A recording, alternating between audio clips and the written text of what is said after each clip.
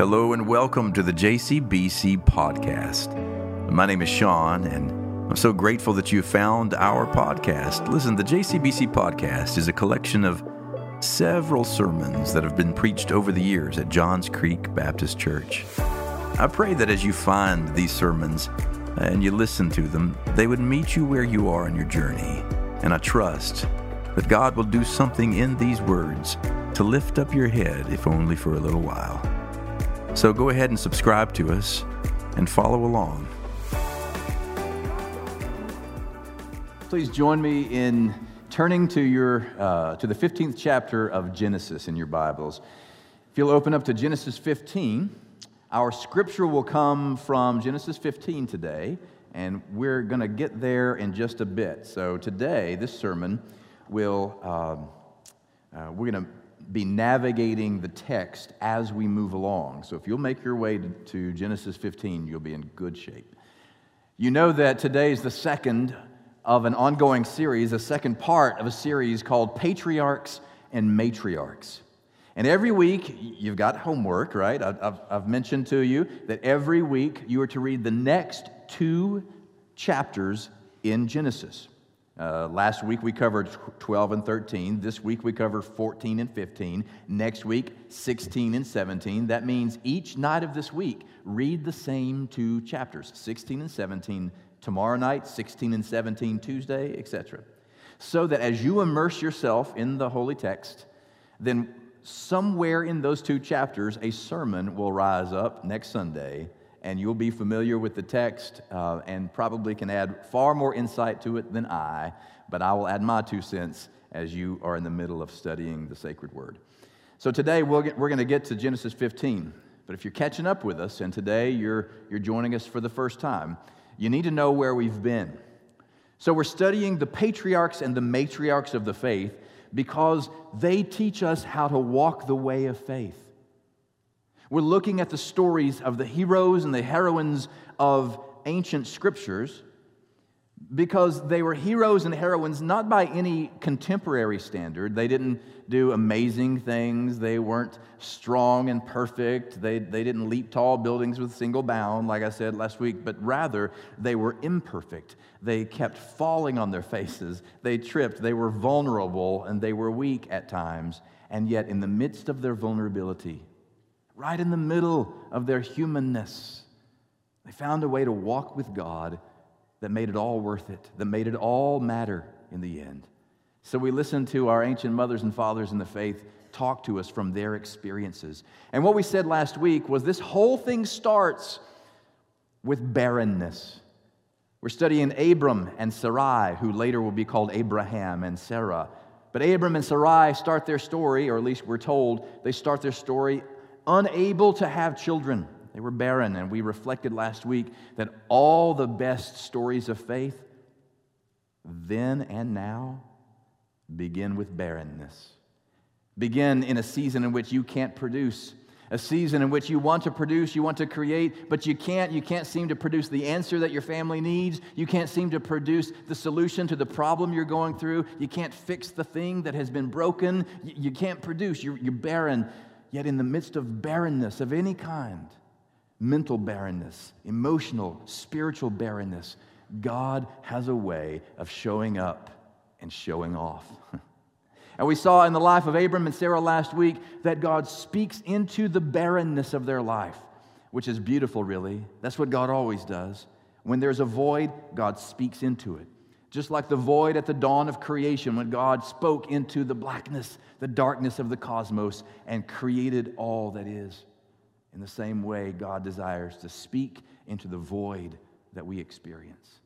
And into the void, the barrenness of Abram, he said, look, you want your way out of barrenness? Here's how it works. Go to a land that I will call your own. Go to a land that I will show you. And he made a promise to Abram. You go, start this pilgrimage. We reflected last week that when you're in a season of barrenness, the only way out of barrenness is pilgrimage.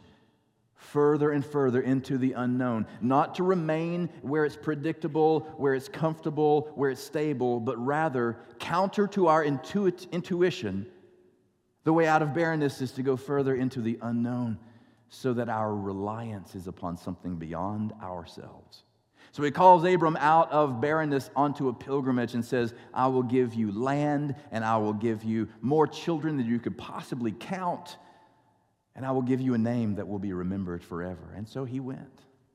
And last week we studied his story. But for us to get to chapter 15, we have to know there are some things that happened between last week and this week in our text that we have to somewhat cover. We have to cover that base a little bit. Did you know that at the end of chapter 12, there's a really weird story?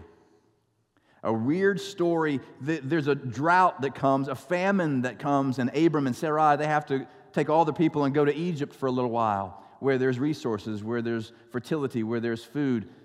And on their way into Egypt, Abram gets nervous. This guy who just agreed to a pilgrimage of faith to go and trust God wherever God takes him, he gets nervous. And on the way into Egypt, he has this weird conversation with his wife and says, Sarai.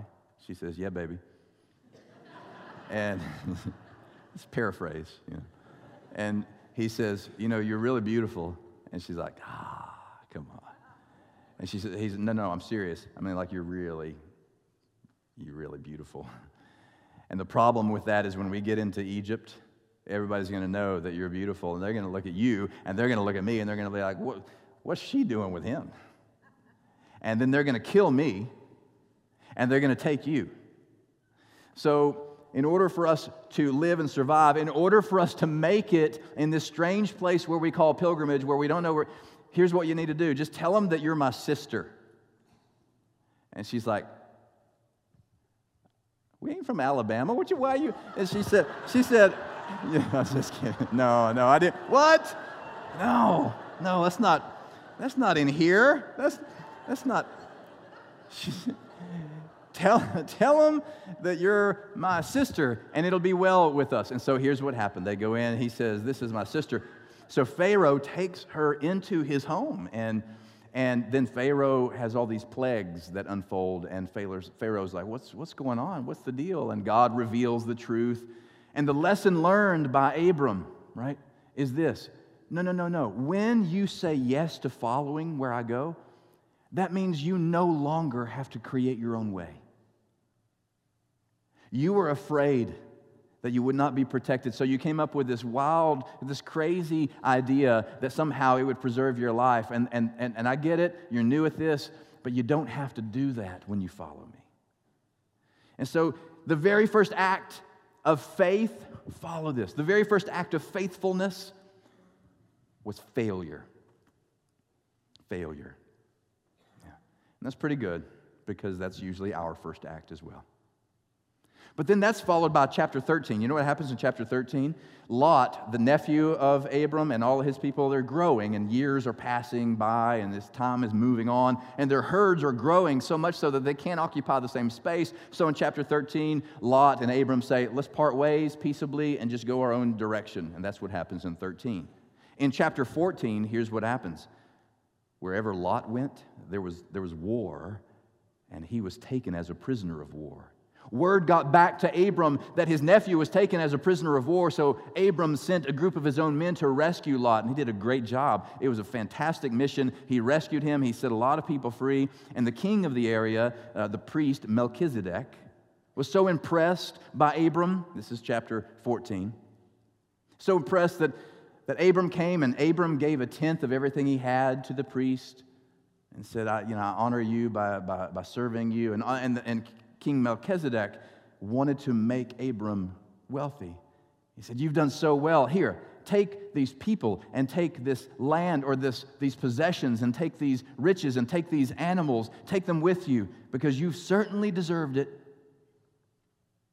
And Abram says, no. That's not how this is going to go down. In fact, if I were to take all the stuff that you're promising to give me, Melchizedek, then it may be said of me that I was made successful because of you, but my way will be made successful only by the Lord my God. Now see what's happening? Even in those 2 chapters, those 3 chapters in the life of Abram, there's an evolution underway. He starts out by saying, yes, I'll go on this pilgrimage of faith. Woohoo! Get in the wagon, honey, let's go. And then the first act is failure, but the second act is learning his lesson from failure. Can we have the faith to learn from our failures?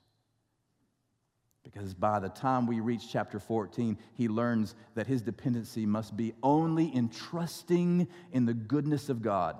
So by the time we get to chapter 15, that trust is going to be tested once more. This is the rhythm of faith.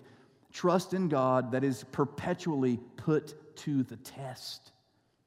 So in chapter 15, many years have now passed in his life and in Sarah's life, and guess what? They still have no heirs. They have no children.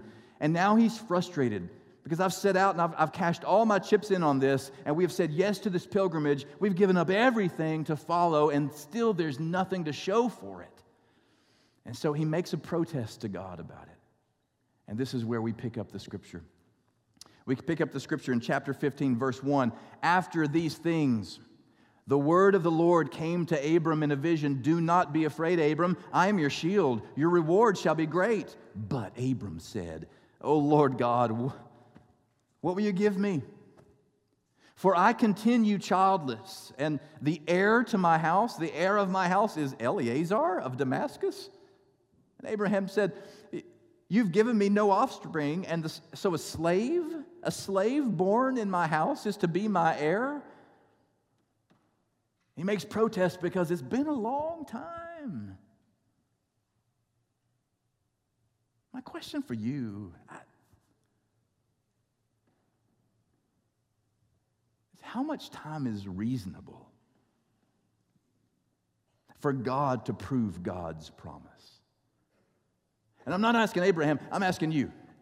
How much time is reasonable for God to prove God's promise? Because it was hard enough for Abram and Sarah because they got many years and no kids. They're doing everything they can to be faithful and still no evidence that this thing's going to work out. But what about for you and for me? Because you and I must have it even harder than they did because we live in a culture of instant gratification, don't we? I mean, we don't have to wait for anything. We don't have to wait for anything. You know, I did all my Christmas shopping about a week before Christmas. You know why? Because Amazon Prime was offering 30 days free, and you get 2-day delivery, right? You get everything delivered in 2 days, maybe even 1 day, depending on where you are. You don't have to wait for a thing these days. You know, if I wanted to listen to any kind of song right now, any song at all, I could call up Spotify and play it, listen to it, enjoy it. But do you realize what it used to take to create a mixtape? Are there any Gen Xers in the room who understand what I'm talking about? Do you remember making a mixtape? Now, guys, I know, students, you know what mixtapes are. I know, mashups, whatever. I know you know it, but you don't know. I love you, but man, you don't know. Here's what it had to take to make a mixtape. You had to put the cassette in the tape recorder. You had to push play, and record, and pause at the same time. Call the radio station on a phone that was attached to a wall and say, I'd like to hear this song because I'm making this tape for my honey. And then you wait and you listen and you wait, and maybe this is the one, and they play the song. And you push unpause, and you capture the song. And after several days of developing this mixtape, then you take the inside cover and you write what each song is, little smiley faces and hearts or whatever it is that you do, right? And then you take it to her, and you give it to her at the homecoming dance. And she dances with Jerry Bearden.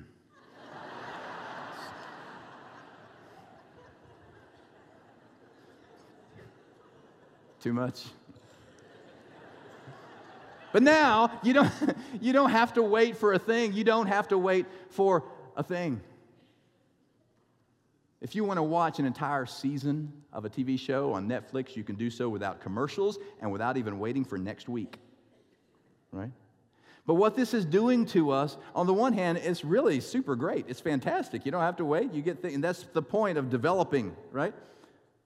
But what it's also doing is it's shaping us to be unable to wait for the things that really matter. Now, I'm not talking about coffee. Yeah, we don't have to wait for coffee anymore. You got Keurig, you stick it in, and that's great. I'm talking about relationships. I'm talking about faith, which takes time. And the question that I'm asking Abram and the question I'm asking Sarai is, how much time is reasonable for God to prove God's promise? Because that's a long time to wait. How long have you been waiting? Well, God responds as the text continues in the next verse. But the word of the Lord came to him, this man shall not be your heir.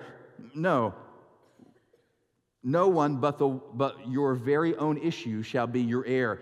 He brought him outside and said, look toward the heaven and count the stars if you're able to count them. Then he said to him, so shall your descendants be. And he, that's Abram, believed the Lord, and the Lord reckoned it unto him as righteousness. He believed the Lord, and the Lord reckoned it as righteousness. And that phrase right there is the hinge, beloved, the hinge on which the door of faith has been swinging throughout the ages. He believed in something he couldn't see. He believed in something that had not yet come to pass. And for ages, billions of people who would live inside the faith would point to Abraham as the prime example about how to do this journey of faith, this walk of faith. Even Paul, in that great letter to the Romans in chapter 4, Paul is talking in chapter 4 about a very important matter, and he's eloquently describing what it looks like to be approved by God. We all want to be approved by God, right? That's why we work so hard. And yet Paul, in the 4th chapter, says, it's not about your work. In the 4th chapter, he said, it's not about your achievements. It's not about your prowess. It's not about your strength. It's not about your mastery over the law or over any religious system that you can show off about. No, it is about faith. And he points as an example back to his patriarch of the faith, Abram, and says, it's like Abram who believed, and the Lord counted that as righteous. Are you able to believe in something you can't see? This is why Abram makes it into the hall of fame of faith in Hebrews chapter 11, when it's listing all of those mothers and fathers who demonstrated how to do it. And at the very beginning of Hebrews 11 verse 1, we get that extraordinary definition of what faith is all about. It cannot be said any better than Hebrews 11:1. Now, faith is the assurance of things hoped for and the conviction of things not seen. Or I love what King James says. Now, faith is the substance of things hoped for, the evidence of things not seen. Abram said yes to a life of faith because he trusted in the goodness and the grace and the mercy of God, even when all evidence was to the contrary. He had nothing to show for it. And the text continues. Then God said to him, I am the Lord who brought you out of Ur of the Chaldeans to give you this land to inherit it. And Abram said, Lord God, how shall I know that I will inherit it?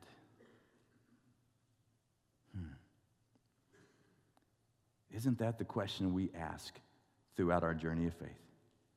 I mean, everybody in this room at some level, either already or sometime in the near future, will come to a place where you say, okay, I'll give this a shot.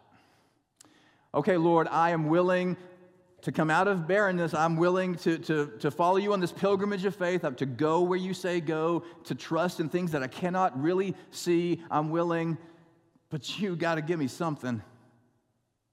You have to show me something. How shall I know? How shall I know? Every arrangement you and I get into, every contract, every agreement that we get into, we want to make sure that the other person holds up their end of the bargain, don't we? We know we can. We want to make sure they can. Not long ago, well, it's been a while now, we sold a car on Craigslist. I put the car on Craigslist one night at about 9 o'clock. By 9:30, I got a phone call. and it really wasn't that great a car. It was 9:30. And this guy with a thick New York accent. I really like your car. I'd like to buy your car. I said, oh, okay. Can I come get it now? I said, well, it's kind of late now. I just posted it like 30 minutes ago. You're really quick, but let's meet tomorrow. We can meet. I can show you. Are you willing to come down on the price? Well, it's negotiable, but not yet. You're my very first call. There's a certain pace to this, right? So let's meet tomorrow. We met at Target. We met in the parking lot at Target, and I kid you not, this guy got out with a buddy of his, or maybe his consigliere, and leather jacket, gold chain. I'm not kidding. I can't be sure, but there may have been brass knuckles at some point in the thing. And so we meet, and in the conversation, would you willing to come down a little bit? And he offered a very low price. I said, not that much just yet, because you're my very first person. I want to give some others a chance to look and try to get as much as I can out of my car. This is how a deal works, right? I'm negotiable, but not that far. Goodness. And he learned that I was a pastor, right? Which was a mistake. I don't recommend that. Don't recommend that. And he said, Reverend, you're busting my chops, Reverend. You're busting my chops. So he said, come on down. And so we eventually came to a place, and we agreed. I said, okay, that'll work for me. He gave me the cash. I pulled out the title, put it on the hood of the car. And I signed my name under the seller. And he took the pen. He said, yeah, just sign right here and sign right here. And he starts marking on my title. I said, whoa, hang on. Yeah, we don't mark on the title. There's a certain, I'm going to sign the seller, and then you're going to sign under the buyer. And he said, no, I'm going to leave that open. I'm not going to fill that in. I said, oh? He said, yeah, I'm not sure. I may put that in my dad's name. I may give that to somebody else. I said, no, that's not how this is going to go down. I signed my place. You signed your place. I need to make sure I know who I'm selling it to so that this is all clean and upright. And he got, he went all New York on me. I said, you know what? I don't think this is going to be a good idea. Here, take your cash back, and I took the title back, and I said, I just think this is probably not going to be a good idea. And he called me everything but a Baptist preacher. Let me just put it that way. Yeah, he did. But when you are entering a deal, you want to know that the other person is legit. You want to make sure that the other person is going to live up to their end of the deal. It was the same thing in the day of Abram. And in the day of Abram, that contractual agreement was known as a covenant. That's the word we use for it, a covenant. These were binding agreements that both parties would live into. And typically, here's how a covenant would work. At the time of Abram, there's this interesting tradition. If I want to go in business contract with you, then here's what I do. We gather some animals together. We gather a cow, a ram, a goat, a turtle dove, a pigeon, and we cut them in half. And we put one half of the animal here, the other half over here, and one half of that animal there, and one half here. And all the animals they're sawn in two. And then we create a space between the two halves of all the animals, just a pathway through which to walk, a kind of aisle through which to walk. And then I stand on this side of the bloody mess of entrails and carcasses, and I say to the person, here's my end of the deal. This is what I promised to do. And the other guy says, yeah, here's my end of the deal. This is what I promised to do. And we have both now entered into the contract. We together walk through the middle of the entrails. We walk through the two divided sides of all the animals. And when we get to the other side, we turn, and it's as if we have said this: may the same thing happen to me that has happened to these animals if I break my end of the bargain. And that is where you and I get our phrase, to cut a deal. So when we come to this place in chapter 15, where Abram is nervous, he's like, I've been on this thing for a long time. You've not given me anything as any demonstration that you're going to be proving faithful to me. Just give me something, show me something. And we hear these words spoken. He said to him, bring me a heifer 3 years old, a female goat 3 years old, a ram 3 years old, a turtle dove, and a young pigeon. He brought him all these and cut them in two, laying each half over against the other. But he didn't cut the birds in two. And when the birds of prey came down to the carcasses, Abram drove them away. Do you realize how beautiful this moment was? When God said, bring me the animals, nobody had to explain to Abram what God was up to. Nobody even had to say to Abram, now cut them in two. Abram knew what this was all about. He knew what a covenant was all about. So he cut them in two and said, okay, so we're going to do this. We're really going to do that. He cut them in two, and then he waits. He waits because the ritual's not over. I cut them in two. Here's the big mess, and he waits. Have you ever done your side of the deal and then had to wait? Have you ever done everything that you knew you were supposed to do at work or in the family or with the neighbor or with the colleague or whatever, and you knew you did everything right, and then you were waiting until the birds of prey come? He waited so long that the buzzards flying overhead smelled the carcass. They began to gather, and he had to keep shooing them away, waiting. And the text says something haunting at that point, something miserable at that point. The text goes on to say, now when the sun was going down, a deep sleep fell upon Abram, and behold, horror and great darkness fell upon him. Horror and great darkness. The reason I appreciate that part of the Bible so much is because every time we read about the sun going down and darkness falling upon us, it's an attempt to describe the very thing that you know exactly what it's up to. You know exactly what that darkness is all about. It's that same horror that you feel when you wake up at 2 o'clock in the morning and you can't go back to sleep and you're staring at the ceiling and you're becoming fully aware of your own mortality. And you hear nothing but silence. You become aware of your own respirations. You could even feel your own heart beating inside, and you wonder how many more I have. Will I wake in the morning? And if I do wake in the morning, will it be worth it? And Abram goes to bed that way. But then, in the middle of the night, which is usually where all God's best things happen, in the middle of the night, we read these words, and it came to pass. Now, before we move on past there, I know you've heard it before. I heard it when I was a kid. I got to repeat it to you. There is no better verse in all the world, right? In all the Bible than that first phrase. And it came to pass. Because you know the thing that has come, the stress, the angst, the anger, the trouble, the suffering. But the beauty of this phrase is that it came to pass. And it will. It came to pass when the sun went down and it was dark, that behold, there appeared a smoking oven and a burning torch. These are symbols of the presence of God. They're kind of archetypal symbols of what later will be known as the cloud by day and the pillar of fire by night. They symbolize God's holy presence. Then appeared a smoking oven and a burning torch. And what did it do? It passed between those pieces. On that same day, the Lord made a covenant with Abram, saying, to your descendants, I have given this land. From the river of Egypt to the great river, the river Euphrates, the Kenites, the Kenizzites, the Cadmonites, the Hittites, the Perizzites, the Rephaim, the Amorites, the Canaanites, the Girgashites, and the Jebusites, the Adasites, the Dynamites, and the etc., etc.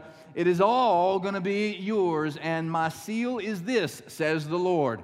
Through the symbol of that ancient ritual, says the Lord, my seal is this. I have walked through these divided carcasses to make a statement to you and all humanity. I would rather my fate be the fate of these animals than to go back on my word with you. That's how you can count on me. May the very same thing happen to me that has happened to these animals if I fail in holding up my end of the bargain. And God, in that moment, enters into a covenant that is unlike any other covenant ever known before Abram. It is a one-sided covenant. Nowhere in the text is Abram commanded to walk through the carcasses like normal. Only God walks through them to demonstrate there's nothing you can do, Abram, that's going to keep me from holding up my end of the deal. Even when you fail me, even when you abandon me, Even when your understanding of covenant changes I will not change in my devotion to care for and love you and provide for you. This is the moment of truth, really, for you and me. Because it's that kind of covenant that God desires to enter into with you. To love you relentlessly. And in Jesus Christ was slain to demonstrate that there is nothing that can keep his love from you. Nothing you can do, nothing you can avoid doing. God loves you, and there's not a thing you can do about it. And the question for the day is this: will you enter into that kind of covenant with God? A covenant of grace. Because entering into a covenant of grace is very different than entering into any arrangement or covenant that you and I are familiar with. Because usually you and I are more comfortable with making sure we all understand our terms. You do this, I'll do that. You hold up that end, I'll hold up the other. We're so concerned with works and what we can prove and what we can demonstrate with our own capacity that we fail to understand that the very nature of grace is this: God loves you not because of your prowess, not because of your achievement, but because he loves you and is devoted to pouring God's love upon you. The question is, will you receive it? Will you receive it and be transformed by it? This is why Ephesians puts it so beautifully. In Ephesians we read, "For by grace you have been saved through faith." And this is not of your own doing. It is the gift of God, not the result of works, so that no one may boast. Will you enter into a covenant of grace? Parker Palmer talks about grace this way. He says, "Grace is the constant availability of abundance, with the question always being, am I open to it or not?" And that's not such a bad place to end today, with a question hanging out before all of us: are you open to it or not? Just know this: there's nothing that you can do to deserve or earn it. It's there. It's not going away. But when you yield to it, it does change you. It changes the way you think of God. It changes the way you see your life. It even changes the way you see the lives of others around you, those you love and those you hate.